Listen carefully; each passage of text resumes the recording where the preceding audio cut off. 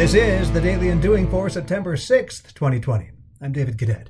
After returning from our summer vacation at the beginning of August, my wife and I made a pact to reorganize our home once and for all.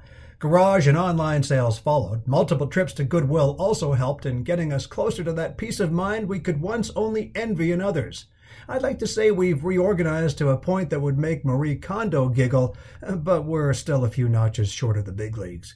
What I can say is that there is a side benefit to reorganizing that goes beyond self. Russell Brunson, the manic millionaire behind ClickFunnels, is a genius in demonstrating the effect your reorganizing can have on others. Sequence, structure, and what you present to the world can have great impact on how you are perceived. We all have messes in our lives. Reorganizing our things shows the world we're ready to engage with it. Today, on the Daily Undoing.